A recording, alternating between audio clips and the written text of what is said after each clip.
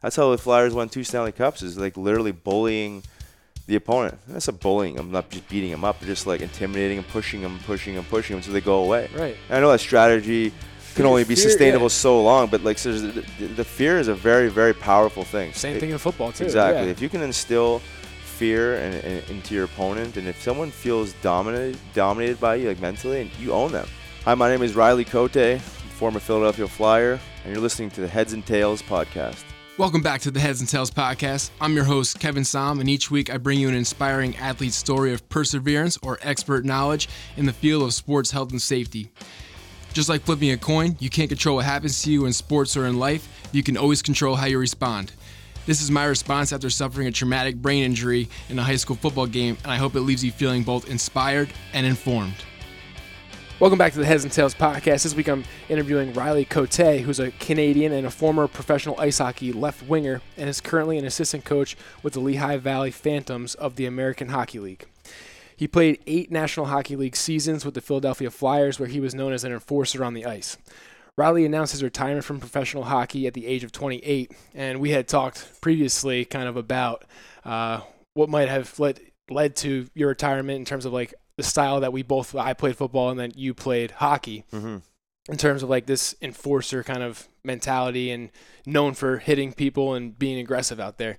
So what do you have to do to be deemed an enforcer on the ice in the NHL? Like, what qualities or characteristics does that look like?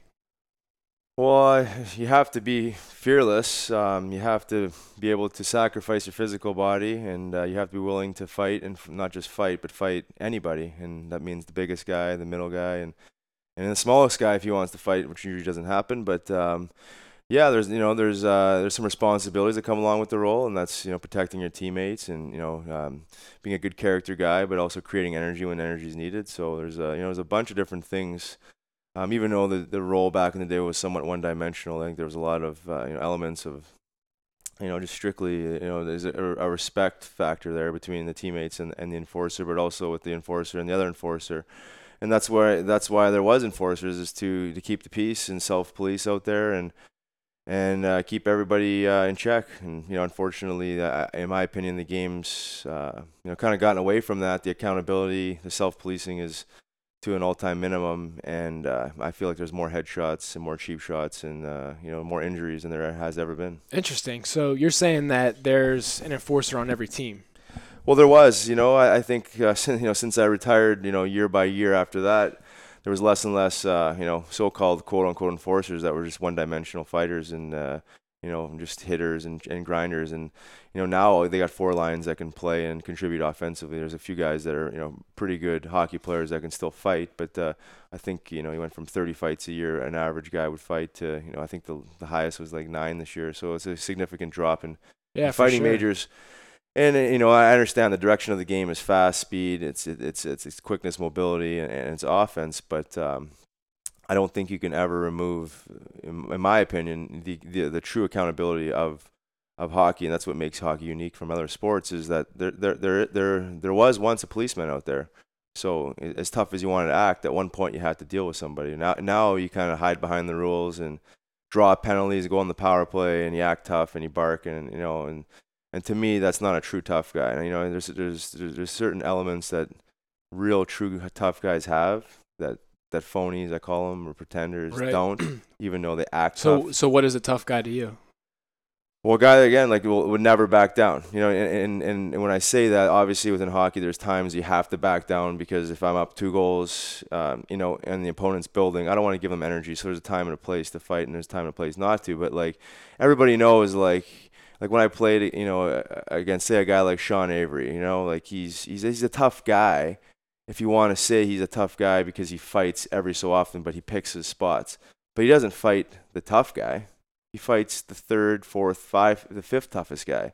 So to me, when you're that selective and you're picking your spots that well, you're insecure with your abilities, and you're really not truly a tough guy because you cower to the tough guy. Right. So for me, even though I knew I was gonna get beaten up, I still fought the guy.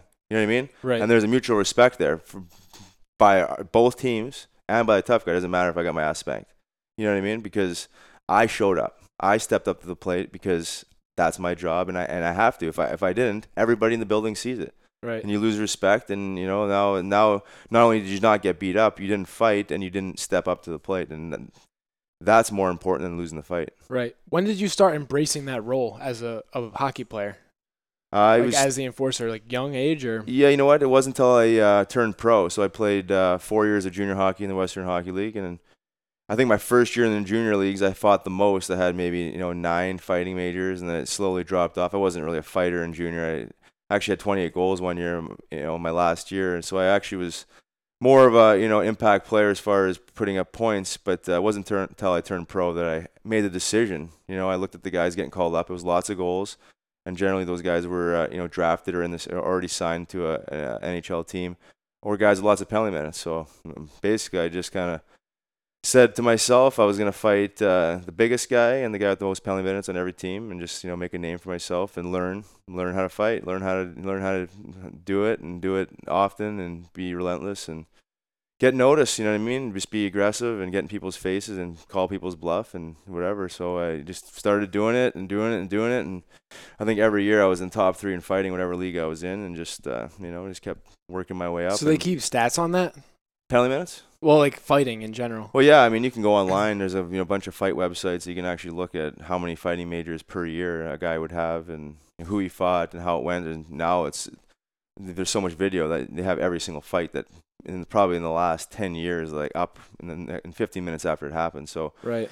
Yeah, it's well documented through the people that really follow that stuff. And for me, like a fight was like a goal. You know what I mean? It was like I felt like I contributed and did my thing, and I had to really change the way I approached the game, because I grew up playing hockey like the real way my whole life, which is trying to score goals. Yeah.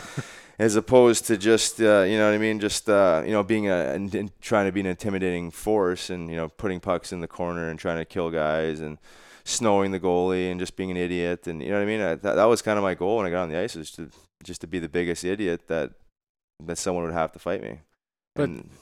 But that worked out for you. It worked out for me, yeah. Do you think if you didn't do that you would have made it to the NHL? No, absolutely not. I mean, that's exactly what I say all the time, is like, if I wouldn't have done that, I would have been maybe a third-line American Hockey League player. You know what I mean? So which is nothing wrong with that, but my whole goal and dream is to play in the NHL. So I was going to do it whatever way I had to make it. So I certainly didn't script that way when I was 6 years old playing hockey, that I was going to be a complete idiot and fight everyone and their brother. But it's just you do what you got to do. You know what I mean? And if it's something you believe in, you're passionate about, you'll do it. Right. And unfortunately for me, it was it was there was obviously a lot of wear and tear physically, but it takes its toll mentally and emotionally and spiritually too. It's not a normal state of mind to be fighting that regularly, and it's fight or flight response. I felt like I was always in the fight mode. You know what I mean? Even if I'd finish a fight, I was always worried about the next one. Even with that within that game. When the game's over.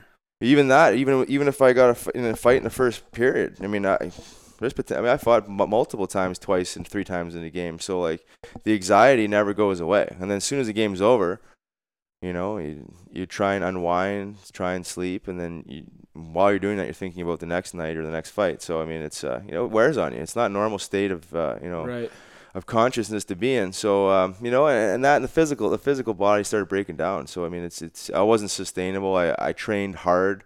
I lifted a lot of weights. I did a lot of training the wrong way, and I feel like it, that contributed to injuries at an early age. But what do you mean training the wrong way? Well, just I think the science of sports training and performance is kind of gone from like nothing to heavy lifting, to getting away from heavy lifting, to more body weight plyometric stuff, to now like ton of speed, agility, you know. So I think I was a victim of that era, the heavy lifting. And if you look at some of the pictures, I was just like a complete meathead. So mindless eating, mindless lifting. I mean, I guess there's some mindfulness to my lifting, but and I look back on it now, and there's nothing functional about it. Nothing functional about it. Just a straight up human being, let alone a hockey player. So I've learned a lot of things since I retired, not even about the physical body, but the mind, the spirit, and the things that I should have been doing on the front end of it when I was playing. Right. Nutrition wise and you know what I mean, being sustainable, not drinking and partying as much, and doing all those things that those also contribute to taking its toll too. So The one thing that I did do that certainly helped me out, and I look back on it now and it helped me out even more than I could ever imagine, was I've been a cannabis user since I was 15 years old.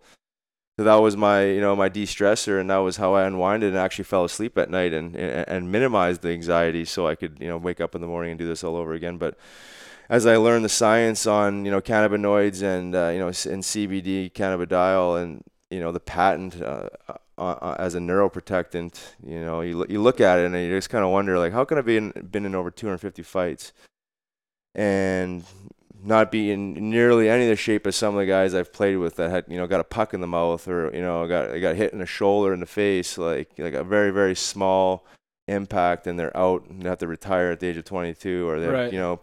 post concussion syndrome.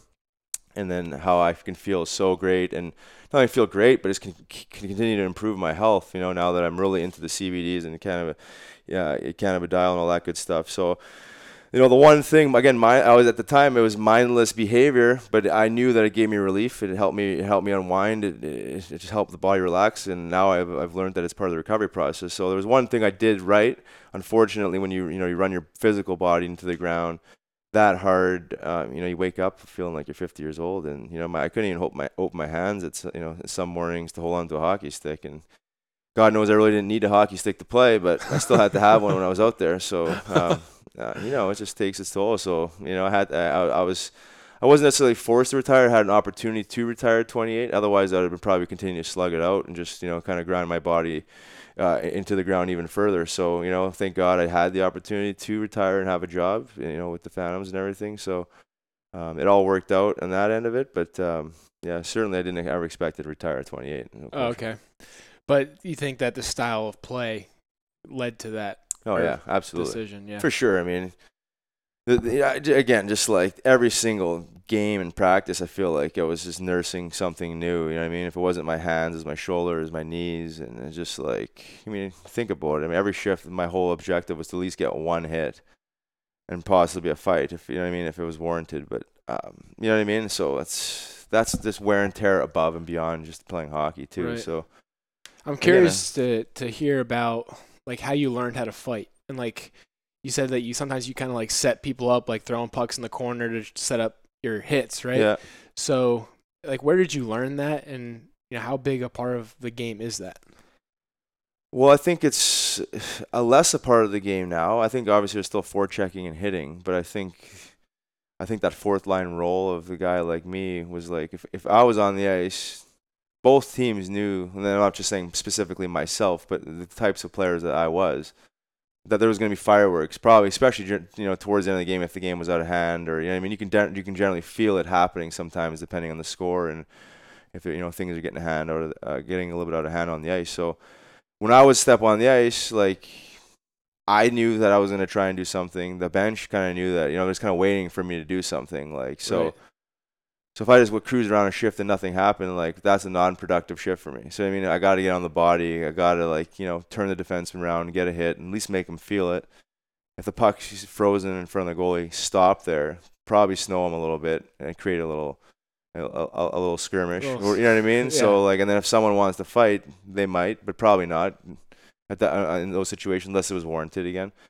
But I learned it just from studying the game. I've been around the game my whole life, and I played 4 years junior. I played with tons of tough guys. Played with Todd Fedoruk and a bunch of other guys that ended up playing in the NHL. So I knew the role. My roommate was a tough guy. I fought him in practice and stuff like that back in the day. And but you have to make a decision to do it. It's not something you can half-ass. You're not going to be like, I'm going to be a half-ass tough guy. You know what I mean? You're either all in or you're not a tough guy. You know what I mean? Right. In every game, you have to fight someone? Not every game. Every game you're mentally prepared to fight someone. Okay. Because if you don't go in mentally prepared and you have to fight, then you've lost. already Not being all in, yeah. Yeah, so you're not all in. So there's certainly that. What I was talking about earlier is the anxiety. There was tons of times where I'm cranking Sudafed, drinking coffee, getting all jacked up to fight, and then the fight never happened. So it's like I did all this preparation for nothing. Right. Which is, I guess it was good. It saved my physical body, but it's still like, I was still stressed the whole time. You know what I mean? Right. And, it was like totally in fight mode. So you always felt kind of pressured to do that kind of stuff, right? Yeah, that was my job. I knew I had to do it. So no one ever told me to do it. But you just knew, yeah. Yeah, I just knew. that was kind of like who I was. I was just like a fearless guy that, just borderline crazy and just like, just reckless, you know what I mean? And just like didn't care. Like it was just like I had to do it and no one would stop me. And but myself, you know what I mean? Right. So, yeah, that was In terms of like techniques in fighting, like if we're talking like Mighty Ducks, like sticks, glove, shirt over the head, like how did you approach these fights, and like how does someone win a fight versus like who wins at the end of the fight? Yeah, well, I think like for me, I'm a lefty, so I threw predominantly left-handed punches and stuff like that. But for me, I wasn't a technical fighter. It was I certainly took some Brazilian jiu-jitsu and stuff, some stand-up Greco-Roman wrestling, stuff like that, to get grips and stuff like that. But my whole philosophy was punches and bunches. I mean, hockey fights like average 30 seconds, 45 seconds tops. Like that would be a long fight. So if you can get a few licks in and do your damage, and usually the guy that gets the first hardest punch in has the upper hand. But I mean, the winning and losing a fight can be pretty obvious as knocking a guy out cleanly, where like the whole building knows who won the fight. Right. And there's been fights where you get 10 times more punches in on the guy, but he like lifts up my pant leg and rolls me over and falls on top. And then if I'm in their building, they'll all cheer thinking that they won the fight. But like between us two and everybody else that plays hockey knows that I also landed 10 punches on his nose and he just threw me over because he didn't want to get hit anymore. You know what I mean? Yeah. It was like, so I think I think between the two opponents, because they're the ones that are getting hit and hitting, they know. You know what I mean? If it's no one's raising a hand at the end of the day. Yeah, it's some guys do that. I think it's just emotions after a fight. You know what I mean? And they're trying to get their team jacked up. I've seen guys get their ass beat and they still do that. You know what I mean? Because it's just like the whole thing is trying to create energy. So like in the stadium with the fans, or like with the team. Yeah. So say you're down a couple goals, and like say we're down a couple goals and I get a shift out there. I mean, it's like now I'm licking my chops. Like now is like for sure I have to do my best to try and get something going. So if I'm lining up with a guy that I know I'll fight, I'll ask him, and he will probably say no off the draw because like, why would I fight you? Or that we're up 2 goals and I'm not going to give you guys any momentum, energy. So you ask him to fight. Oh yeah, like very peacefully, just like that. I'll be like, "Can you give me one?" Or and he'd be like, "No, I can't." He's like, "I can't do it now." So I'll be like, "All right." I'm like, "I'm gonna force you to fight." So then puck will drop, and then however it develops, like you know what I mean. I'll go around and give a guy a couple taps, and we can possibly get on the body depending on how the play plays out, and hopefully I've done enough by the end of that shift that he's forced to fight me. You know what I mean? Right. So now I've done my job to create a fight where. Normally he would just say no, and then you know what I mean. So, but it's not that easy sometimes. You know what I mean? It's like sometimes it almost, based off what you're saying, it seems like it's almost like forced sometimes. Like, does it lose its effectiveness when you like go out there? You're like, all right, like everyone knows that I need to do this to like create energy, but like it's like forced energy. Or does it? Yeah, but you know what? I don't know if it's forced energy, like, because I mean. You go to a hockey game, fans cheer with a goal, a big save, and a fight. I mean, it doesn't matter how the fight starts. They don't care. Okay. You know what I mean? So, energy is a pretty interesting thing. So when you got 20,000 people going crazy, I mean, it's hard not to feel Gets energy. You jacked up, know what I mean? It's like I said, like some people just get jacked up even if they lost the fight because it was just like so much energy. You know what I mean? And I don't think most people understand what it's like to be in a fight, especially in front of 20, 25, 22,000 people. So what is it like? Well, it's an experience you really can't explain. I mean, it's like nothing but adrenaline. I mean, I think like you hear the crowd, but you don't really hear the crowd, and you're just like every kind of the square off, somewhat slow motion. And like for me, once I was in it, there was really no thinking. It was just like adrenaline takes over, and however you trained and however how you throw punches and defend, it's like just kind of it becomes instinctive. You don't. Right. I wasn't a technical fighter where I'm slowing. There's some guys that would really tie up and move around, and they're thinking, playing a chess game. It's like, I didn't want to fight like that. You know what I mean? I was so old school, and I just, it's win or lose. Just like let's throw, and then that's it. Right. So. Couple questions. What did you ever get like messed up after a fight? Like after, like head injury wise, in terms of like you just felt like you were off after a fight? Yeah, there was a couple. I mean, there's probably 3 that stick around in my head, and. but they didn't really last until, they didn't really even trickle over into the next day. It was just like that night, and it's just like, the old saying, get your bell rung. Like, clearly felt the bell ring, but and after you just like there's some swelling involved. That's making your head feel kind of from the physical side, like from the outside, and then obviously probably some swelling on the inside. But I had a cracked sinus cavity, but like I remember having a black eye and being in the shower and blowing my nose, and my whole other side of my eye puffed up like a balloon inside my head. When you blew your nose? Blew my nose in the shower. And so now I came out of the shower and I had 2 swollen eyes. Like, it was just the weirdest thing. But like, doctors like, there's nothing you can do with a broken sinus cavity, so you can go play. So the next game, I'm out there with 2 swollen eyes, shut, like looking for fights like an idiot. But yeah, you know what? For the amount of punches I took and how many fights I've been in, I mean, like, I didn't get hit as hard as I should have, probably. I mean, I have been hit hard, don't get me wrong, but I mean, like, a lot of them are just like get hit, but like they're more like they'll split you open, make you have a black eye, but like not like knock you out. Have you ever felt bad after a fight that like you're like I kind of messed that guy up like too much? Or maybe not right at the moment, but I think after you find out he's hurt, you know what I mean? Because like the adrenaline is like it's almost like an ego thing. If you were to like I remember one fight I fought this guy Brian McGrattan in Philly, and there was all kinds of hype on it because of some stuff that happened previously. But I landed up winning the fight, and he leaves the game like separated shoulder, like he's like off the ice like this, and it's like I never want to like put a guy out 6 to 8 weeks. You know what I mean? That was one of those things like. You feel bad, like, you know what I mean? And I know guys like, not that I knocked the guy out so bad that he was like sleeping for 3 days, but I know guys that have like hurt guys that like broken their orbital bones like really bad, where like give them a phone call and stuff like that. Because you don't want to like. There is like a respect in this game. Okay. And that's what I mean. And that's why there is what kind of always been fighters and tough guys, is to keep that respect and everything in check. I mean, guys like Gretzky and Lemieux, they never hardly got touched. I mean, Gretzky brought around, he had Dave Semenko with them, and he goes to L.A., brings Marty McSorley with them. He's always got a tough guy around him. And to protect him? Protect him. Look at Crosby. I mean, Crosby suffers from how many concussions in how many years? Yeah. Like, you know what I mean? He gets hit a ton. I mean, he clearly plays a lot different style than Gretzky ever did. Like, he gets involved, but, like, it's a lot of concussions. I mean, you know what I mean? It's like, if you're a star player, you're paying how much, I don't even know, $10, $12 million a year? Like, right. You'd think that you'd want to protect your investment. I mean, they've done something right because they won Stanley Cups, but nonetheless, I mean, it's. I still think that there's a lack of respect, without the the real need for. That's interesting you say that, because I think I'm a football guy at heart, so I think to football a lot. And when guys make cheap shots, like in the NFL, I always think about like, what's their intent? Like, are they trying to like hurt them? Are they trying to restore that energy in the stadium, like you were talking about? Yeah. Like, you're going to put people, like, you could hurt someone. Yeah. So it's interesting to hear you say that there's always that respect there. Like, you call the guy after you found out he was hurt.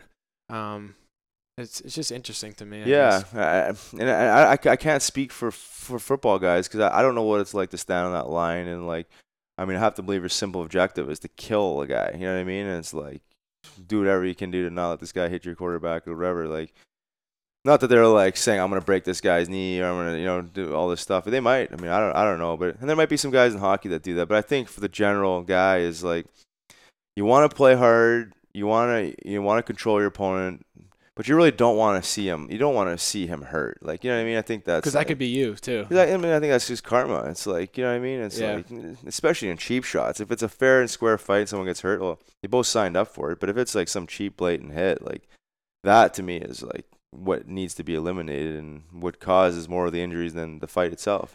Do you think that referees in hockey can control that, or do you think the enforcer needs to control that? The enforcer is, the police or the police, the refs try to control it like the police do, but it's kind of like almost like the underground, where it's like you try and control the underground, you got organized crime and all this stuff, but does it really work?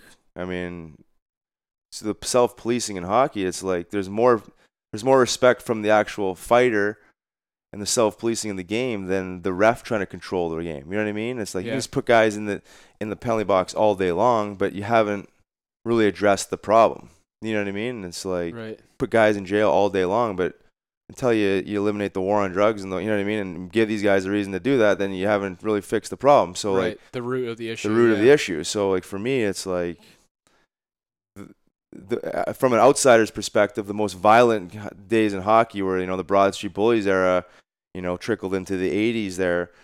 And, you know, from an outsider's perspective, tons of fights, probably, you know, borderline, in my opinion, if I want to be realistic about it, probably over the top with the bench brawls and line brawls all the time, except for there was actually a lot more respect in the game and between the people. You didn't see like dirty cheap shots, like you know what I mean? Like because if you did, you know what I mean, that's what happened. You get messed up. Yeah. So if there's if you could find like a fine line of like the new way, this new NHL speed scoring and stuff like that, and find like, you know, maybe you don't have to be this huge mutant of a fighter, tough guy, but there's a couple guys, like I said, still floating around, but you still have that element of accountability. But what they did too was, like, I think it was in the early 90s, they put this instigator rule in. So like back in the day, if you ran my star player right in front of me, I could basically grab you, fight you, and then you each get 5 minutes for fighting. So there was no power play, there was no special teams involved. Where now, if that happened and I grabbed you, I get 2 minutes for instigating, For being the instigator. 5 minutes for fighting, and 10-minute misconduct. So I put my team down 2 minutes, but I put myself out of the game 17 minutes. So it's like, you know what I mean? So it's like, so as strategy, if you're the guy that's, you know, that made the big hit and you know that someone's going to come after you, well, why fight him? Turtle. Let him hit you. Right. Cause So then you're going to go on the power play, and then, you know what I mean? So it's like, to me, that's like, yeah, in the new hockey, that's a great strategy. Everyone you can praise that. You can be like, yeah, way to go. You know, you drew a penalty and stuff like that. But like for guys that are like really, you know, genuinely tough guys that like or understand, you know, the respect and code and all that stuff, like if you want to be like that, just stand, you know, step up and fight. You know what I mean? And then everyone, you know, you're in the respect of the guys fighting you because you made a cheap shot and you're actually standing up and you know, taking ownership for it. Right. Or you could just turtle and it's like, yeah, you could like smile to the, you know, back to your bench and be like, yeah, you're going to the penalty box and I'm going to the bench and we're going to go on the power play and score. But like to me, that's like I lose respect for people that are like that. Because they say if you want to play hard, play hard. But if you cross that line and make a cheap shot, it happens. I've done it. I don't necessarily do it. I didn't ever necessarily did it on purpose, but I'm trying to get a hit. Guy moves out of the way, I stick out my leg or my arm or whatever, and it looks cheap, and it is.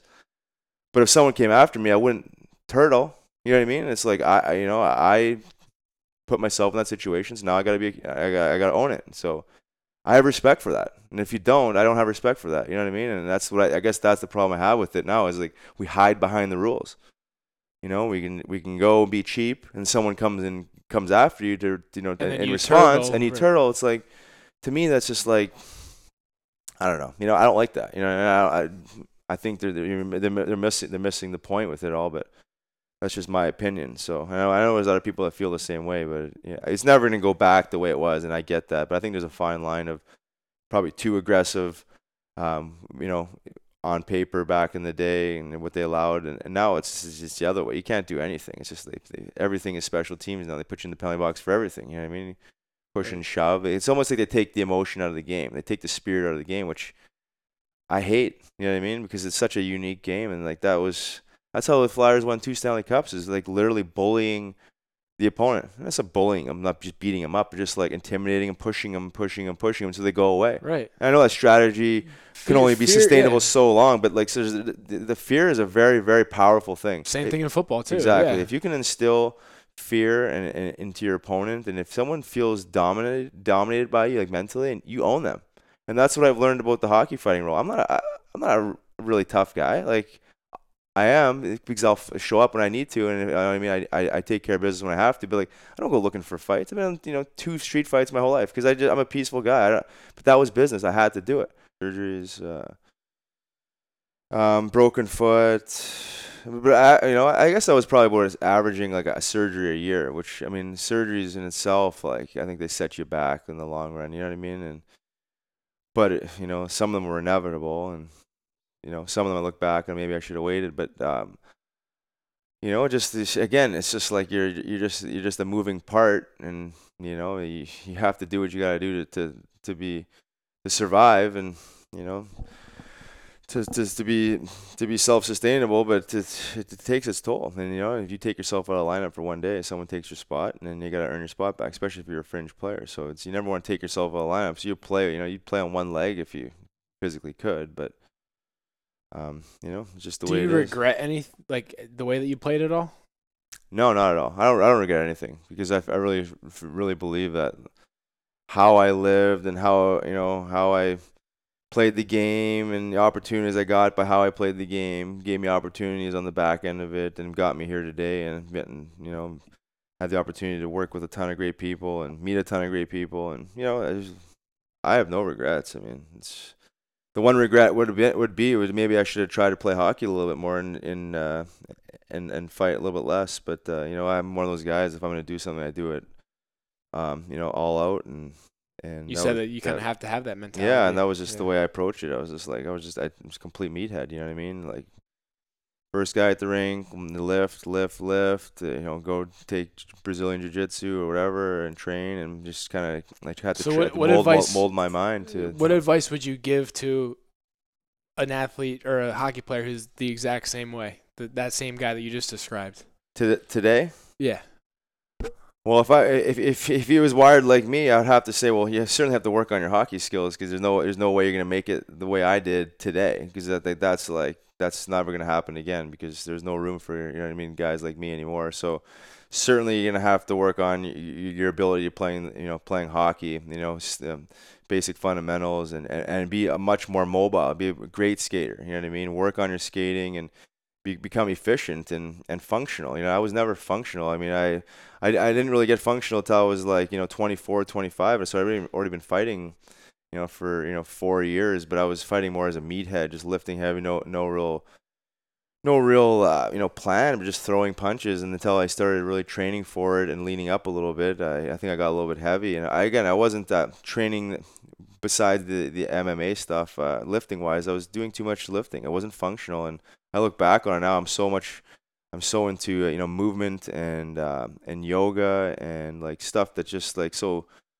it's just so perfect for the flow of the human body. And you look at like UFC fighters, like these guys train the right way. They're probably the most conditioned athletes on the planet, but they're so functional. Everything they do is about full body power, and you know what I mean. And they lean up to go down weight class, where I was beefing up to move up weight class. So I had to do all that, and a lot of it was mindless. But now I feel like all this stuff is, forced me to change a lot of my behaviors and, find my way.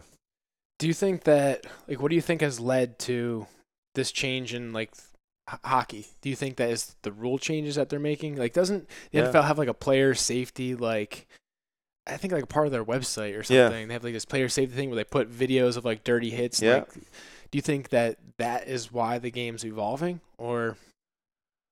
You know what? I think there's a lot of pressure from insurance companies. I think the numbers don't lie as far as the actual amount of concussions that are caused from fights, when it's only about 4% of all concussions coming from fights. So that's a pretty small number. So I think, but it's easy to demonize fighting, because it's like you look at two how guys necessary punch. Is it? Yeah, well, exactly, and you can paint that picture so negatively all day long. It's easy, right? It's an easy sell to take fighting out of it and saying, well, this is barbaric and these are causing all these issues. It's just easy, political sell, media sell. Yeah. So, and the guys are bigger, faster, stronger than ever. So the amount of time you have to hold up if a guy's in a bad spot is a lot less. So guys who are trying to do the right thing, they can't. So again, if you look at that site you're talking about, some of the stuff that happens is incredible. Like that wouldn't happen 20 years ago. I'm telling you, because some big dogs would be on the ice and they would, you know what I mean? They would tone things down. You know what I mean? But now it's you think suspending guys more is going to stop it? No, because it's the game's too fast to stop it. You know what I mean? So you have to slow it down somewhere. You have to instill some rules that might be able to actually get in the way and get forechecks down so guys don't get killed. But also you got to do something with how you deal with cheap shots. It's again, you're gonna let the refs take care of it, or are you gonna is someone gonna take care of it on the ice? And there's still instances where guys take care of it on the ice because it's so blatantly obvious that you have to. But there's a lot of stuff that gets just dusted under the rug, and it's just policed by the refs. It's interesting you say that, because walking in here today, I was kind of under the mentality that like fighting is, like you said, like it's an easy thing to get rid of, and like to the outside, it doesn't look like it adds any value to the game in my mind walking in here. Mhm. And I remember even being in college in one of my classes, and there was a huge hockey fan, this girl in my class, and she was talking about how important hockey was, or how important fighting in hockey was. And I'm like Mr. Concussion advocate, Yeah, like this yeah. guy. I'm like, no, Yeah. like freaking, I don't know, not very open-minded. And I'm like, yeah, fighting's like so stupid, easy. You want to fix hockey, like that's what you have to do. Yeah. But it's interesting to hear your perspective on how that kind of policing is necessary in the sport, and how these kind of hits that are more dangerous in some degrees like wouldn't even happen 20 years ago because For sure. they would be afraid to do it. That's exactly it. Like I said, it's like fear is a very powerful thing. And like I know I've played games where like a team would have an enforcer and for whatever reason he wasn't playing, he was hurt or something happened, they played somebody else. Like my mentality changed as soon as I knew he wasn't playing. Right. Because now I could do whatever the heck I wanted and probably not gonna have to fight because they had nobody else that would fight me. Because it's just one of those things. It's no different than going to the bar. It's like you go to the bar and this guy wants to act like a jackass and act like King Kong and grab girls' asses and stuff like that until the girl's biker boyfriend walks in. Right. Does he change not his so tough. does he change his behavior? Well, Yeah. probably, right? Yeah. Because now all of a sudden it's like, well, now there's accountability. And accountability is a powerful thing, and if you take that out, everyone's a tough guy then. But in nature and in the way in the real world, not everyone is. You know what I mean? There's a hierarchy of dominance, and that's what that's where like a sport like hockey has that ability to bring that out, but it keeps everything in order. You know what I mean? Yeah. You know what I mean? It keeps everything in check, keeps energy in check, it keeps people in check. But you remove accountability, like I said, it's everyone's a tough guy. Everyone puffs their chest out. Right. But if that biker leaves the bar, again, people start acting up again. It's, you know what I mean? It's just that's what it breeds. It's like because everyone wants to do their thing and act all cool and all this and be hotshot until someone calls their bluff. Right. And now, are you gonna buck up or are you gonna go away? And most guys go away. You know what I mean? 90% of them go away. 5% of them might puff their chest out and pretend.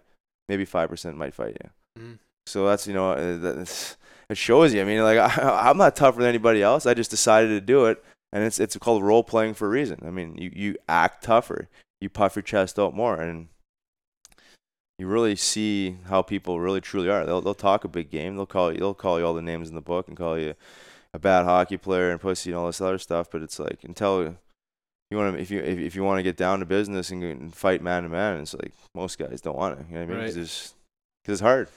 You know? Since you've gotten out of the NHL, and I mean you identified in the NHL as the enforcer. Mm-hmm. You said you like would get anxiety before the games because you knew you had to like fight people and be this guy and Mm-hmm. live up to this persona. So since you've gotten out of the NHL, how have you transitioned to a new identity, or maybe even keep the same identity? Yeah, no, I don't think I have the same identity. I'm not the same person. I'm not doing the same job, and I don't I don't feel like the same person at all. I think I had almost like a rebirth when I retired because I changed. Like I said, I changed a lot of things. I stopped partying. I stopped drinking for over a year. I started going more whole food, plant based. I started removing all whey protein and dairy from my diet. I started I started doing yoga and trying to lengthen my body and breathe and understand dynamics of stuff I've never even thought about before and heal. I mean, my whole journey was to heal. I mean, I not only my physical body breaking down, but I felt like my mind and my spirit were also there along there with it. So I needed to build them all up. And they, if you do the right things, they come and build up together.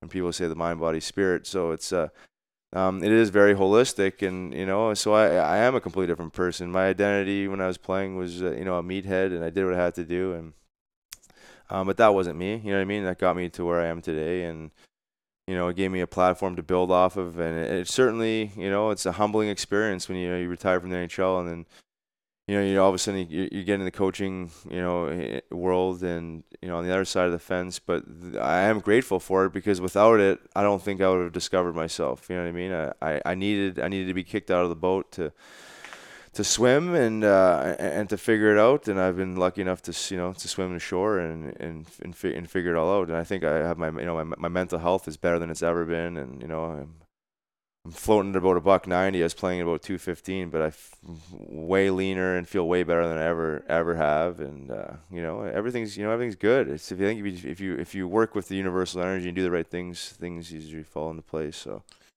So I know you kind of mentioned like yoga and changing up your diet. Is there anything else that has kind of changed or has helped you in this transition to life after hockey? Yeah, probably CBD. I talked about it earlier a little bit. I've always been a huge cannabis supporter.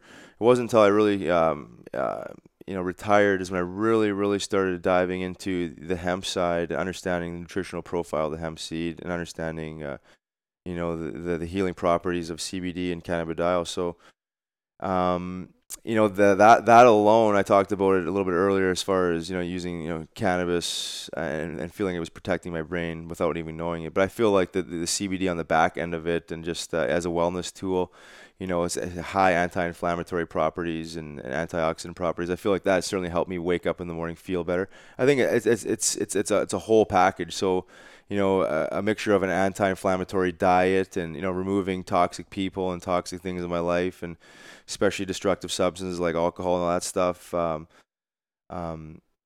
You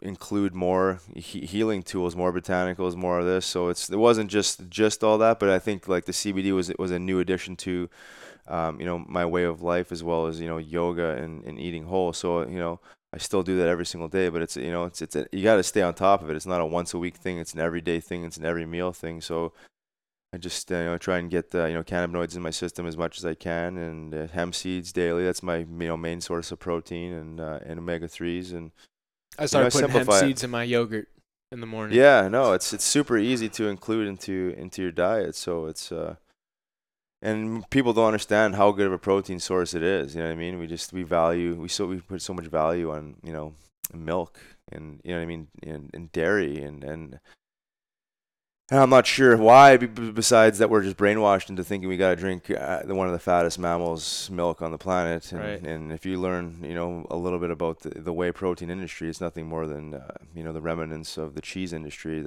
they grind up into basically a powder and package and brand the crap out of it. So I always remember looking back, I'm like, geez, I'm so gassy and bloated all the time. And I was farting all day long and just felt like, I just felt like Shrek out there, that I was like, that was the one thing I noticed, is like I don't get gas anymore. I don't feel bloated. It's digestible protein, so it's a huge change. You know what I mean? And you feel better, and you wake up feeling better, and just like it just ends up being just like like an addiction almost, because it's like you never know how good you're supposed to feel until you feel good. You know what I mean? Right. You think exactly, you feel good. You know what I mean? And it's like I never felt good. If I could have played if I could have been like a different role, but understand what I know now, back then I could have been so much more focused on recovery and being sustainable. You know what I mean? So so that's why I was so into teaching our players that kind of stuff. Is your money's your body's your money maker, and you have to keep it going. It's like a sports car. It's like if you just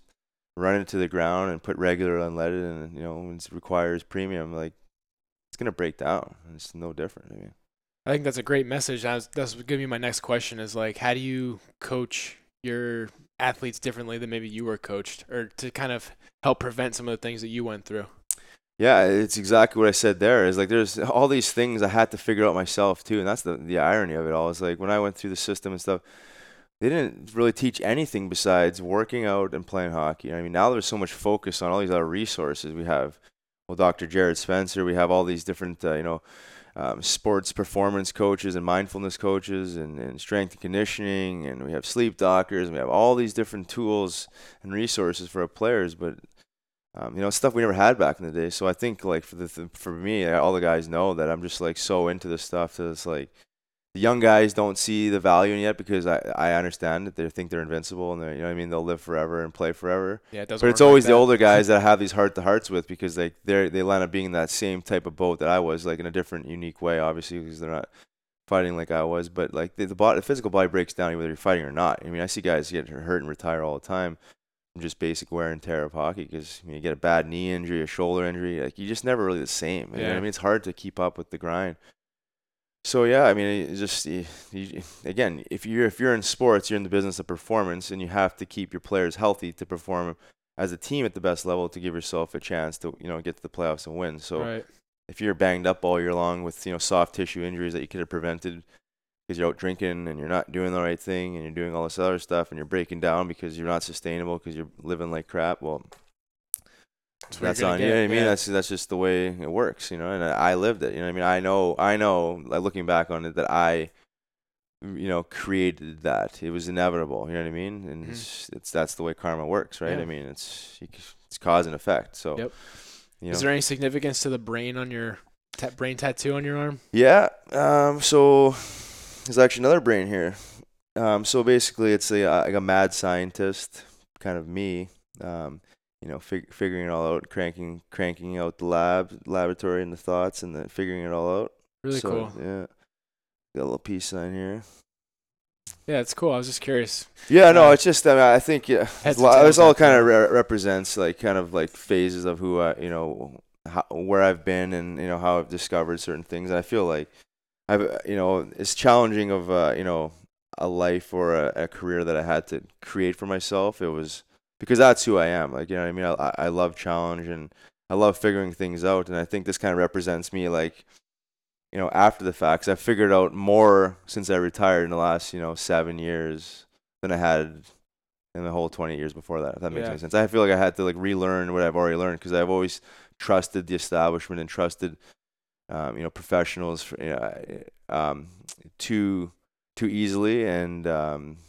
And I feel like I've had to relearn pretty much everything I've once been taught, again, by the establishment, and it's about survival. So I mean, if I was gonna keep going on that route and thinking that I was doing the right things and that's the way we do it in the West and that's the way you're gonna live, it's not right. So I had to figure it out. You know what I mean? And it's an ongoing journey. You know, I mean, I don't claim to know it all or think I have. It's I think that the learning and the self-discovery is forever. So I mean, I think I've learned a lot, but there's so much more to learn. Right. Cool, man. Yeah. Couple questions before we wrap it up. Mm-hmm. I'm just curious why NHL players don't wear face masks. I'm like, I'd be so freaking scared out there with slap shots coming, whizzing past my face at 100 miles an hour. Well, now I think that's been 4 or 5 years. If you're new to the league, a rookie, and you have to wear half visor. If you're a rookie. Well, yeah, and then you're a rookie, but then you have to wear it forever. If new okay. players, the last 5 years, any player that's coming in the league has to wear half visor. So when I was I didn't wear half visor. It wasn't until I think 2 years after I played, they started grandfathering it in. So guys that have already been playing don't have to wear half visor. Okay. And again, so for me, as an enforcer, I could have worn one. Someone would be like, "Yeah, protect your eyes," and be like, it's hard to intimidate somebody. Yeah. When you're wearing a visor. You know what I mean? You look like you're half-assing it. You know what I mean? You want to protect your face, but you want to fight at the same time. It's doesn't really send the right message. It just doesn't. It's not right. So if you had the option, you wouldn't wear one. You know what I mean? But now you're forced to. So if you see guys without it, that means they've been grandfathered in before the rules and stuff like that. You ever got hit in the face with a puck? I have, yeah, a few times. How'd that feel? Not good. Did it make you question whether you wanted to wear a visor or not? Not really. Tell you the honest truth, at my second year pro, I got a stick in the eye so bad I ended up having 2 eye surgeries. When they sent me down to Syracuse, Crunch was in Columbus Blue Jackets training camp. They were like, put a helmet on they gave me a helmet with a visor on because they knew I just sustained a major eye injury. Yeah. I was like, take that shit off. You know what I mean? I'm not gonna go out there, you know what I mean, and try and play a role with that. And so I never wore it. You know what I mean? I was like, well, that was your thing, I guess. So. Well, yeah. I mean, again, I wasn't thinking too clearly. Probably it was just a meathead, and it was just it was an ego thing. You know what I mean? If it was about rational behavior, I'm sure I would have, but it wasn't. You know I mean, I relate completely with you and what your identity was, because when I played football, I felt like it was my job out there to make big hits. I wasn't the guy who was going to burn you up the sideline, scoring touchdowns. Yeah, I scored touchdowns, but it was after I ran over 3 people. Yeah, so no, for sure. Yeah, I'm sure I would have done the same thing if I had an eye injury like that. And then last question, can you just tell us a little bit more about Hemp Heals, your organization, and also where we could find you online? Yeah, for sure. So it was that summer of 2011 when I retired. I really, I think that last season I wasn't playing a whole lot. I really, started my journey in self-discovery and all that good stuff. But I'd done a lot of charity and in the past, but I think it was fueling the problem and not the right stuff I needed to do. So I created the Hemp Heals Foundation in 2011, and it's really dedicated to promoting cannabis and hemp as a viable resource, and showing it in all its forms, from a food source to biomass to textiles to medicine, and you name it, because I think as we look around the planet, the Industrial Revolution has caused a lot of hardship on our planet and our own human health. So we need to change something. We can't keep pulling oil and making chemicals and spraying them everywhere and spraying our food and putting them every which way around us and not have have some sort of impact. So hemp is opposite of that. Doesn't require any pesticides. Is a fast growing, very sustainable plant, and it can do virtually everything. So it's a no brainer for me, and I see how a cannabis plant heals the human body, but it's a unbelievable cleaner of the soil. It's actually known as a mop crop, and it pulls the contaminants out of the soil. Actually, we're doing a pilot program through Lehigh University right now as one of our licenses actually to grow an old coal mine as a phytoremediation crop. So we're trying to extract the toxins out of it. So nothing but positive. So it's again it's something that a lot of people don't know much about, but the impact it can have on environment, human health, and local economy is people don't have a clue. So it's kind of bringing that to the forefront. Everyone's focused on so much of the medical cannabis, not focused on the other 95% of the plant, which is the hemp. Which can really change the way we do things. So yeah, so I've been nose deep in that for 6-7 years now, and I love it. It's just creating more opportunity and just learning so much of and meeting farmers and seeing how it can impact everything. It's just it's very, very rewarding for me, personally, but spiritually, it's just, I feel like the soul talks to you, and when you're doing the right thing, it talks to you. When you're doing the wrong thing, it talks to you. And I think I'm certainly on the right path with it, because it's everything is changing. The medical establishment is changing. The agriculture is changing, and they're seeing it. You know what I mean? So it's rewarding to know that I wasn't far off. When I did this. Yeah, you know what I mean? It seems like you're on the forefront of that in 2011. So you guys got a website? Or? We do, yeah. HempHealsFoundation.com, and we have an event on August 4th. The Hemp Heals Festival will be our 6th annual. So we have about 16 or so vendors. Great music with Revolution, Naco, Medicine for the People, Collie Buds, Irie, and DJ Mackle. So cool. Pretty good lineup, and just good atmosphere, great venue. Might have to try to stop by. Yeah, absolutely. Come by, let me know. And then where can people find you on social media? I'm on Twitter. It's Riley Coyote, RILEECOYOTE, and then the same for Instagram, and then just Riley Cote on Facebook. So. Cool. Yeah. Well, Riley, thanks a lot for coming on the thanks podcast and sharing Appreciate your story. it, yeah. It was really great, and the whole time I was thinking there's just great highlights in this episode. A lot of cool things, and you exposed and opened my mind to the sport of hockey and really the role that enforcers play, and really their importance in the game too. So I appreciate that. Yeah, no problem. Thank you.